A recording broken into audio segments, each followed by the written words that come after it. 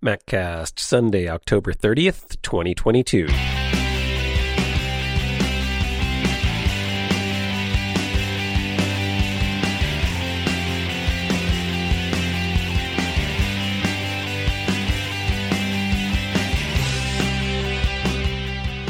Hey, Mac Geeks, it's time for your MacCast, the show for Mac Geeks by Mac Geeks. I'm Adam, and this is a show where we discuss all things Macintosh. How you doing? Welcome back to the MacCast. Glad to be sitting down here with you for another week of Apple hints, tips, rumors, all the goings-ons in the Apple and Macintosh community. How you doing? Hopefully you are having a wonderful day, weekend, evening, vacation, whatever it might be that you're doing while you listen to this podcast. Some of you even do work, as I understand it. You're either doing errands or working around the house or doing yard work or whatever it might be. So hopefully you are enjoying yourself and having a good time.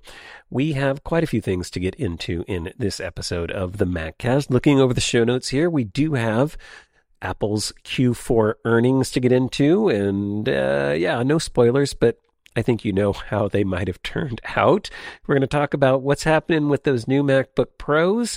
I'm going to talk about some pricing changes that came to Apple. We're going to get into some advertising stuff that we've been talking about over the past few weeks. And of course, because we have all new products recently released, we've got rumors of what might be next. And that's going to round out the news for this week. And then we're going to get into some iPad questions about backups. We're going to talk about some keyboard shortcuts, some new ones that I was unaware of and I want to share with you. Actually, a listener pointed those out for us. And then I have a HomePod question, and that will round out this episode of the MacCast. So it should be a good one. So lock in, kick back, and I say here we go. So Apple had its Q4 earnings call for 2022, and yes, it turned out to be record numbers almost across the board. Numbers were very good. Apple posted a record $90.1 billion in revenue for the quarter. That was up 8% versus the same period last year. The company also said that total revenue was up 8%. Overall, coming in at $394.3 billion for Apple's fiscal year. So quite impressive. The breakdown as goes for the entire year, all categories were up to record levels except one. $205 billion for iPhone sales or revenues, $78 billion for services revenues, $41 billion for wearables revenues, and $40 billion for Mac revenues. How strange is it that we're in a place where Mac revenue is one of the smaller revenues for Apple? Those of us who've been around in the community remember when it was just Mac, but obviously Apple has grown as a company. They've got all kinds of products with AirPods and Apple Watches, and of course iPhone. About the only thing that didn't increase year over year was iPad revenue. That was down 13% from $32 billion last year to $29 billion this year. Overall, Apple's services growth was pretty impressive, and that was thanks to an increase in paid subscribers. Apple doesn't, unfortunately, break down which services people pay for, but they said that paid subscriptions were up 154 million compared to a year ago, and they've actually moved past 900 million subscribers, well on their way to 1 billion, which probably should happen in the next or within the next quarter or so. So we'll have to see how that turns out. Apple CFO Luca Maestri warned that Mac sales, though, in December are expected to take a bit of a decline, or in the December quarter, I guess I should say, versus last year.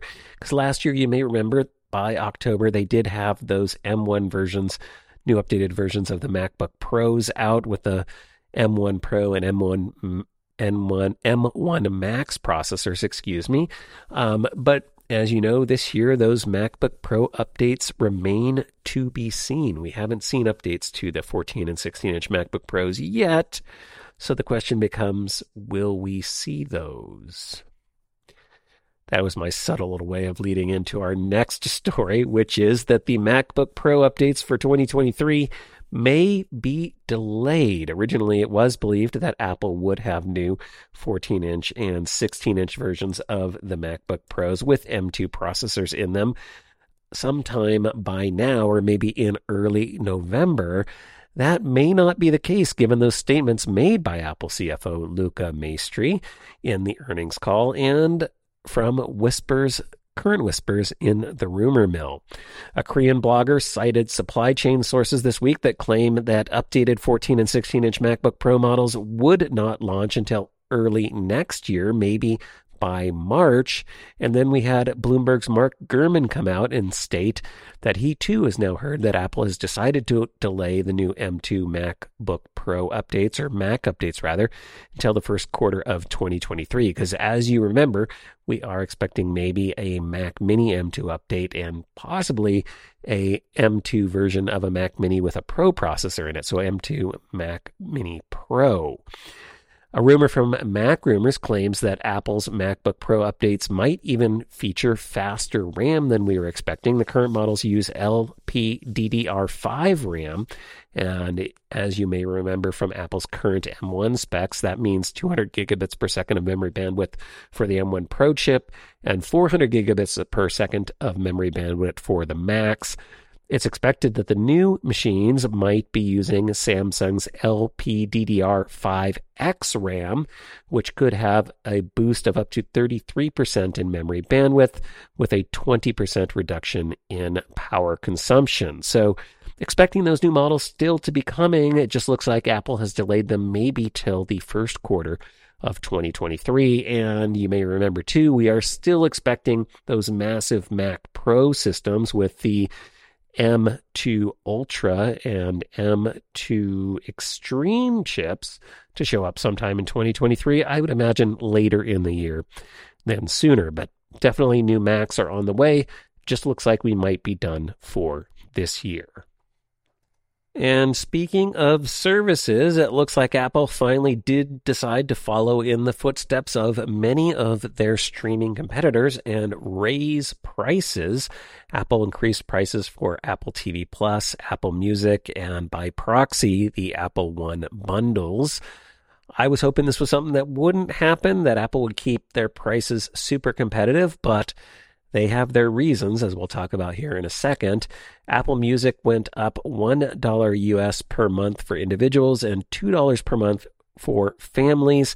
Apple TV Plus also went up US $2 per month. And of course, adjustments will be made in other countries and regions, I'm sure. That also means that the Apple One bundles, which include both of those services, Apple TV Plus and Apple Music, were increased by $3 per month, totaling the total increases, which makes complete sense. Apple claims that they're raising Apple Music service pricing due to increased licensing costs and that it will benefit the artists as they will earn more for their streaming music. They turn around and justify the increases to Apple TV Plus by saying, hey, when we launched, we didn't have that much content, so it was priced accordingly. Now we have a lot more award-winning content, and we're raising the prices. So again, I was hoping they would keep them low. I think that would have been a nice play. With all the revenue they're making and money in the bank, I think they could afford to do that. But of course, Apple always wanted to keep an eye on that bottom line and keep that services revenue growing. So they are increasing those prices. Be curious to see if that changes anybody's mind about keeping their Apple services. I'm thinking that Apple feels pretty strongly that those almost 900 million paid subscribers are pretty locked into the Apple ecosystem. Have to say with me, they're right on the money. I'm not planning on canceling my Apple TV Plus or Apple Music subscription. Actually, I'm on the Apple One bundle. If truth be told, and I'm going to stick with that bundle. An extra $3 per month. It stings a little, but it's not going to kill me. And I'll probably cut back on some of my other services to offset a little bit of that pain. But I'm curious, what will you be doing? Are you going to be hanging on to your subscriptions, or is this the straw that broke the camel's back, Apple raising prices? Does that do anything for you? Give me some feedback. maccast@gmail.com. We've been talking a little bit recently about Apple's advertising and the fact that they want to increase revenues on advertising. And it looks like they're starting to take some steps to make that happen. Apple added more locations in the App Store where developers can advertise their apps, and it caused a little bit of a kerfuffle this past week. In the App Store's main Today tab, you can start running ads if you're a developer, and they also added a You Might Also Like section to the bottom of individual app listing pages. It's that second one that caused a little bit of trouble. Adding the ads to the Today tab is a little bit significant because that is a content section that until now was completely 100% controlled by Apple's in-house editorial staff. So the fact that you can now run an ad in that section or pay for being in that section is a little bit interesting. But almost immediately, that new You Might Also Like section had developers calling foul. That's because it allowed anyone to run ads within an individual developer's app page, basically. And immediately, ads for gambling and other seedy adult-style apps started appearing on pages for legit and popular developers' apps. And why wouldn't you do that? If you're going to the popular app pages, you're going to want to get your app promoted in that section. Of course, that didn't make those developers too happy, and they took to Twitter and other outlets to complain. Not long after complaints from the developers started rolling in, Apple said in a statement to MacRumors that, quote, "We have paused ads related to gambling and a few other categories on App Store product pages." So Apple going to maybe have a little bit of a rethink on how they're doing things there. At least maybe they should do one-for-one age-appropriate ads. A lot of those ads were showing up for 18-plus rated apps in 12-plus or younger rated apps. And so it'd be pretty bad if they started showing, especially in younger kids' apps, ads for gambling and let's say more adult style content. Obviously, Apple doesn't have full adult content, but basically they were seeing dating apps and therapy apps and just other non-appropriate content in those sections. So I don't think they really thought that through too much. And they're going to have to kind of revamp on that. Another thing that Apple also changed in its App Store was its policies regarding in-app purchases around boosts or boosted content. This is the kind of content where you can kind of pay to better promote your tweets or your Instagram posts. Previously, developers were not having to pay Apple's in-app purchase 30% for that, but this week Apple changed the wording in its rules to say digital purchases for content that is experienced or consumed in an app, including buying advertisements to display in the same app, sales such as boosts for posts on social media app, must use Apple in-app purchases and subsequently would be subject to the 30% fee that Apple takes for said in-app purchases. The new rules do exclude apps that are designed for the sole purpose of selling or managing ads. For that, Apple says apps for the sole purpose of allowing advertisers, persons or companies to advertise a product or service or event, to purchase and manage advertising campaigns across media types, television, outdoor, websites, apps, etc., do not need to use in-app purchase. These apps are intended for campaign management purposes and do not display the advertisements themselves. So Apple only collecting in-app purchases from apps where you would actually pay to have advertising of said post or information within directly within the app that folks might be using. So again, they seem to be targeting things like Facebook and Instagram with this, just another kind of volley in Apple's sort of advertising battle with those services. And of course, they came out immediately and kind of said that Apple was targeting them and were railing against this. I don't know how I feel about this. It's interesting that this went on. Now, for Apple's part, they say that these rules were always in place, but just that they had never enforced them before. I'm not sure why they wouldn't have done that, but they say that this new language is simply a clarification of those rules, and it sounds like they are going to be looking for their 30% for your boosts on social media now. Moving on, let's talk about the latest iPhone rumors. Yep, as always happens, we got new iPhones in the past month or so, and it's time to start speculating on what the next one will be. TrendForce out of Taiwan will kick things off by saying that the iPhone 15 Pro models are going to feature an increased 8 gigabytes of RAM, a USB-C port, and multiple camera improvements. don't think that's too far out there in terms of the rumors. Yes, better cameras, more RAM, better processors, maybe? Yeah, those are all coming in the next iPhone model. I feel I can safely say that rumor. They say the Pro models are going to get a new A17 Bionic, with the non-Pros getting the A16 update, so kind of sticking to the trend that Apple put out this year with only the newest processor going into the Pro models. They also say that Apple will switch to USB-C, which again is not too surprising considering that Apple VP of marketing this week, Greg Joswiak, said at the Wall Street Journal's Tech Live conference that Apple would move to USB-C on the iPhone to comply with that new EU mandate for a common charger standard across all consumer electronic devices. Truth be told, and I think I said this on previous episodes of the MacCast, I think Apple was already planning on moving to USB-C, so I don't think this is a really big deal. But hey, they're making it somewhat official, saying that they will be moving to USB-C on future iPhones. They didn't give a timeline, but I have a feeling it will be with the next model. For the camera, the TrendForce piece says to expect the Pro model to have the new rumored periscope telephoto lens, which means that Apple could increase the optical zoom up to 10x. And they also expect an upgraded main lens with an 8P design, meaning that Apple would add in one more optical element for better camera performance. And then Ming-Chi Kuo is out saying that Apple does plan to replace the volume and power buttons on the next iPhone, the iPhone 15 model, with solid-state buttons instead of physical clickable ones. He says that Apple would use another Taptic engine to simulate clicks, much like the old home button that was solid-state and used a Taptic engine. So I think this makes sense. It's going to help with dust intrusion and waterproofing, and no reason why Apple couldn't pull that off. I would imagine in the past it was probably hard to get a kind of Taptic engine that'll fit in there, but it sounds like they're going to solve that problem with the next iPhone models. So not sure this is going to be a big deal to anybody not to have a physical clickable button, but a simulated clickable button. But it sounds like that might happen with the next model.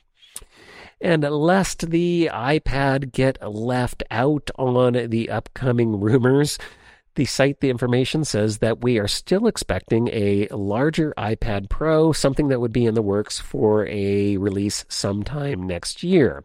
They claim that Apple has been playing around with a 16-inch version of the iPad to bring it somewhat in line with their 16-inch MacBook Pro, kind of tightening the gap between the MacBooks and the iPads maybe a little bit. We had heard rumors similar from Mark Gurman and Ross Young that larger iPads were in the works, but Young had previously mentioned a 14.1-inch size, not this new larger 16-inch size. So I think it's inevitable that Apple will upscale the iPad Pro at some point. This piece didn't specifically mention the iPad Pro, but I have to imagine that that's where Apple would start with a new larger iPad, something that would be really targeted at content creators and artists and photographers, people like that. The report says that the new iPad would be coming sometime in the fourth quarter of 2023, which makes sense in the timeline. Apple generally releases new iPad Pros like they did this year, sometime in the October timeframe, so that would line up with all of that. But with that is going to do it for the news for this week. Before we move on, I do want to take a quick moment and thank a show sponsor, and that is NordVPN. Are you missing out on your favorite show because it's not available in your region? Or maybe you're wanting to keep your data and information private. Well, let me introduce you to NordVPN.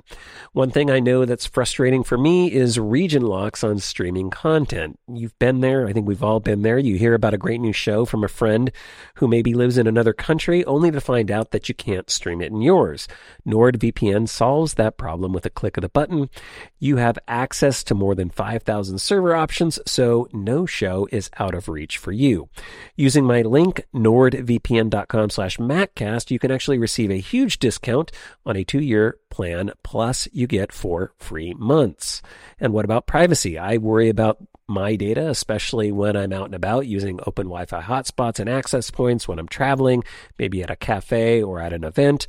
In these situations, NordVPN is perfect because it helps protect your information, keeping it encrypted and private so you never have to worry about your IP or location getting out. NordVPN also offers a new threat protection feature. Say goodbye to intrusive website ads and malware. Even if you download an infected file, threat protection kicks in and deletes it before it makes a mess of your computer. Grab your exclusive NordVPN deal by going to nordvpn.com/MacCast to get a huge discount off your NordVPN plan plus 4 months for free. It's completely risk-free with Nord's 30-day money-back guarantee. Give it a try, and if you like it, great. If you don't, they'll issue a refund so you can pretend the entire situation never even happened. Use my link, nordvpn.com/MacCast, to get your subscription started today. And a big thank you to NordVPN for their support of the MacCast. Want to kick off the feedback this week with a really great question from a listener, Dan. He wrote in to ask about backing up an iPad without a Mac. And the reason he did this was he said he's considering recommending that his parents switch to just using an iPad as their main computer instead of a Mac. They have a Mac now, but they're getting older and just don't need the complications in their life. And I feel like I have a lot of people in my lives, my in-laws and also my mom, who only use an iPad as their only computer. They don't own a Mac. They don't have a Mac. And Dan, was wondering about backup, and that's something that I wonder about myself. Both my parents and in-laws use iCloud, but, is that really the best thing for backup? Do you want to trust Apple with all of your data and being the only backup? You know me, I'm a backup fanatic. I have multiple versions. I have archive, I have offline, I have at my house, and Dan was wondering about the same thing. He says specifically for photos and photo storage, one concern he has is that a base level 64 gigabyte iPad, like the new iPad entry-level model that just came out, is likely not going to be enough storage to contain a full entire photo library, at least not for a lot of people, his parents included. And he said that would mean they'd have to use the optimized storage option if they're using iCloud and iCloud Photo Library, and that then means that not all of their photos would be locally stored on the device, so they would only be backed up in iCloud. And same would go for documents and files and all those other sorts of things. So he says, what are the options? What can you do to actually back up an iPad outside of iCloud Backup and iCloud Photo Library? And unfortunately, Dan, the answer, as far as I know, are not much, or is rather not much. There's not many options with an iPad. If you have an iPad as your only device, it typically does mean relying on iCloud as your one and only backup option. And it sounds like you're like me, that doesn't make you super comfortable. One thing you need to make sure you do if you are using iCloud as your only backup is that you get enough storage to store everything, including your photo library. I know with my family, I had to jump up to the largest plan, and that still is getting pretty tight. It might not be enough. Both my wife and my daughter have massive iCloud photo libraries. So we're running out of storage quickly. I know you can continue to buy more with multiple plans. I think it ends up being individual, even though you're on a family plan. So once you've hit the 2 terabyte limit, if you need additional options, you have to do it on a per user basis, I believe. I haven't gotten that far yet, but I think that's where we're going to end up. But the point is, make sure you have enough backup for that iPad. But again, still isn't the best option. And that's why I recommend actually having a Mac, because it is really your best, I think, current option. I'm going to talk about some other ones, and maybe the community has some ideas as well, getting around this without a Mac. But if you have a Mac, what's great is that you can set up your Macintosh, or at least one Mac, to be kind of the source of truth for your data. So on that Mac, you make sure that all of your files and documents store locally, and you also make sure with your iCloud backup that you're not using optimized storage on that Mac, but that you choose the option to have all of your photos downloaded to that single Mac. And then what you can do is also occasionally connect your iPad or iPhone to that Mac and make a local backup. So, go into the Finder, actually make a local backup. And then what's great is that local backup will be in addition to your iCloud backups, and that local backup can get backed up by your other processes. So if you do a local clone backup, or if you also do, say, online backup with something like Backblaze, all of that data would get backed up, including all of your photos. everything. And so that way you're in control. You have a backup of everything that's on your iPad in addition to what's in iCloud. So I think that's a really good option. And then you can have those on an external drive and all that sort of stuff. So that's the way I would go, and that's what I do with my own iPad. But what are you going to do in a situation where you don't have a Mac? Let's talk about that a little bit. So say you don't want to have a Mac, you only have an iPad. One of your only options might be to save off your files manually using an external USB-C hard drive. So current iOS, iPadOS can actually use external drives either through the Lightning connector or better yet now through the USB-C hard drive. One thing to note, if you are going with the current 10th generation iPad, even though it has a USB-C port, it's not Thunderbolt. So it's limited to the traditional Lightning speeds to USB 2 speeds, which isn't too bad, but just something to be aware of. But I would say get an external USB-C hard drive. I would recommend an SSD drive, something like the Samsung T7. I actually just got one of these for my wife to back up her MacBook Pro, or MacBook Air rather, too. And they're really nice. They're USB bus powered. They plug in with just the USB-C cable, and they do work with the iPad. You can get a 1 terabyte for about $110 US, so not too expensive. Prices have come down. That's a pretty good deal for an SSD, and you can then connect it directly to your iPad. And then for photos, you can actually go into Photos. You can select the photos you want to back up, so manually select them. And then when you tap the share button, you choose the Save to Files option, and that will bring up the file browser, and then you can pick the SSD from the Files panel and then save your photos to that. If the photos are in iCloud, they will need to download first, so if you're using optimized storage, expect that. That could take a little bit of time. I don't know what happens if you run out of local storage. It should, I would imagine, rotate those out, but if you select too many at a time, that might be a problem, so you might have to play around with that. But it will download them first, and then it will save them off to the SSD, the originals, I'm assuming. Similarly, you can save files from the Files app by copying them from Files app to that external drive, so you could back up documents and things like that. It is, unfortunately, a manual process, so less than ideal. I don't know of a way you can really automate that, and you may want to get 2 external drives so that you can swap them out. You can have one locally at your house, and then you can take one to another location for a secure offsite backup of your data, so that in case you have a house fire, theft, or something like that, you are still protected with your data. So that might be one way to go. But definitely this got me thinking, why has Apple not come up with Time Machine support for iOS? On our Macs, we can save to a network Time Machine drive. Why can't we do that with an iPad or an iPhone? That would be really, really nice, and I'm not sure why that hasn't happened, but just got me thinking about that. And then related to that, I thought, well, maybe there are some NAS solution, network attached storage solutions out there that can get around this Mac problem. And actually, Synology, with their Synology drive, is one good example. They have an app, and it will actually create a photo backup of your entire library, or you can also ask it to just back up new photos, which would be a great option, I think, if you have that optimized storage option turned on. So anytime new photos come in, it will automatically back those up to your Synology network attached storage drive over your local network.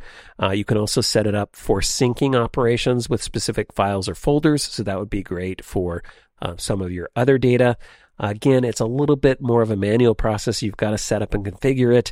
A Synology might be a little bit tricky for your parents, and maybe gets back to the original problem of, hey, a Mac is getting a little bit too complicated. Synology Cloud Backup or Synology Drive Backup, which basically sets up kind of like a personal cloud, would be an option for that, but might be something you have to help them set up in their network. But it would, back up wirelessly, and they wouldn't have to kind of really think about that too much, although I think you still have to open up the Synology Drive app. So I don't know if that can be fully automated or not. I haven't played around with it too much, but it should work. So that's one option. I'm sure there's other NAS solutions out there, and maybe some of you in our community have been using some of those. So if anyone else has ideas or solutions for backing up iOS devices, and specifically a photo library without a Mac, shoot us some emails or audio comments and tips, maccast@gmail.com. But that was a couple that I could think of, Dan, and we'll have to see what the community can come up with. But I'm sure they're going to have some amazing ideas, and I will share those on future episodes of the MacCast. Here's another cool little thing that was pointed out to me this week by Cohen, and it has to do with some keyboard shortcuts that I was unaware of. Many of you probably know about the FN or the globe key that might be on your Mac keyboard, the function key or FN key.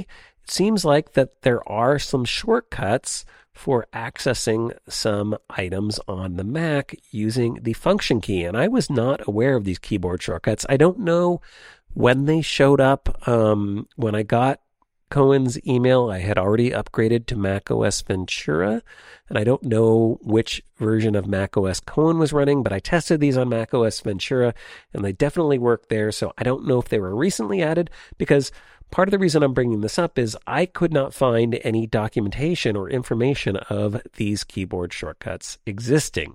They may be related to accessibility. That's kind of one theory on this, but I didn't need to enable any additional accessibility features to actually use these, but these are pretty cool. So if you hold the FN key down and type A, you could access your dock, and that way you can actually arrow between different items in your dock and then tap the space bar or hit the enter key to actually access that item from your dock or launch that application from your dock.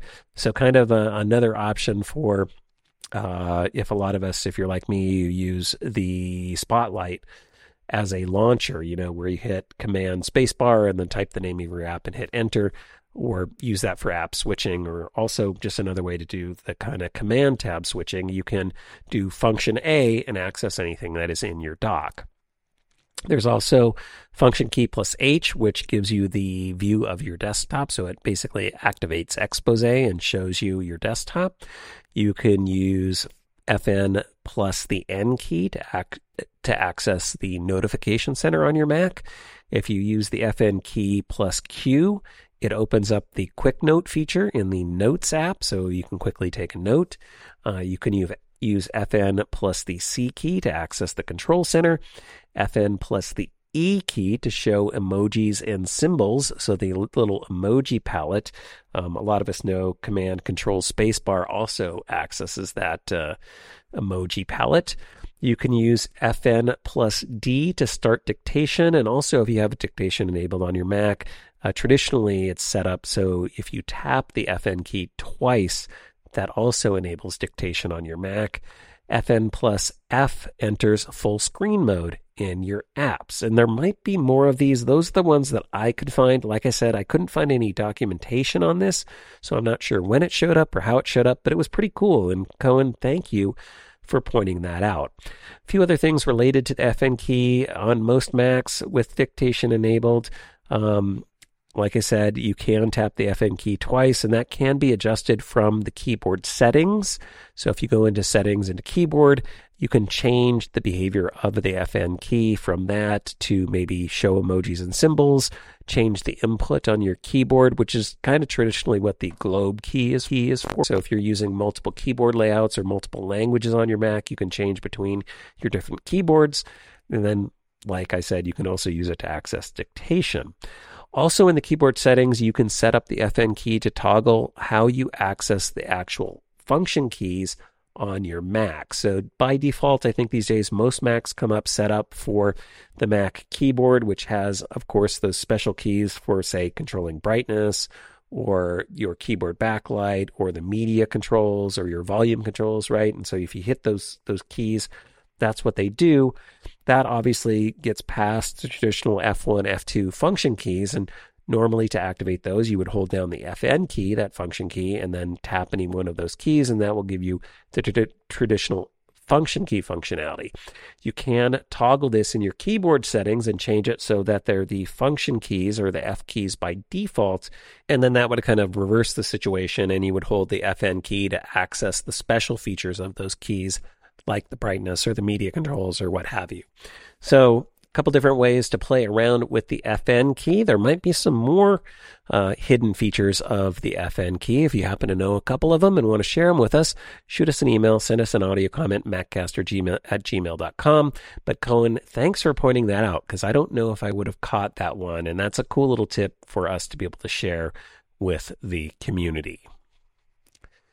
And then the last thing that I have for you on the show for this week is a question about HomePods. Laurent wrote in to ask about using a HomePod stereo pair with a TV that has the Apple TV app. And this is a TV that's not connected to an Apple TV. It just has the app available to it. As a matter of fact, it happens to be an Android device, he says, and he's loving his HomePod stereo pair for listening to music and doing other things with his iOS devices and his Macs, but he couldn't get the audio running through his TV.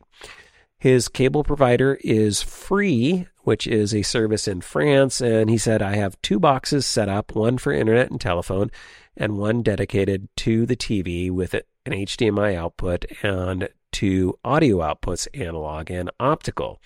And he says, how can I solve this problem? Do I have to buy an Apple TV? Because he had heard, with an Apple TV, you can actually do this. And he says, but if I have an Apple TV, how would I be able to access the cable TV content and not have 2 remotes?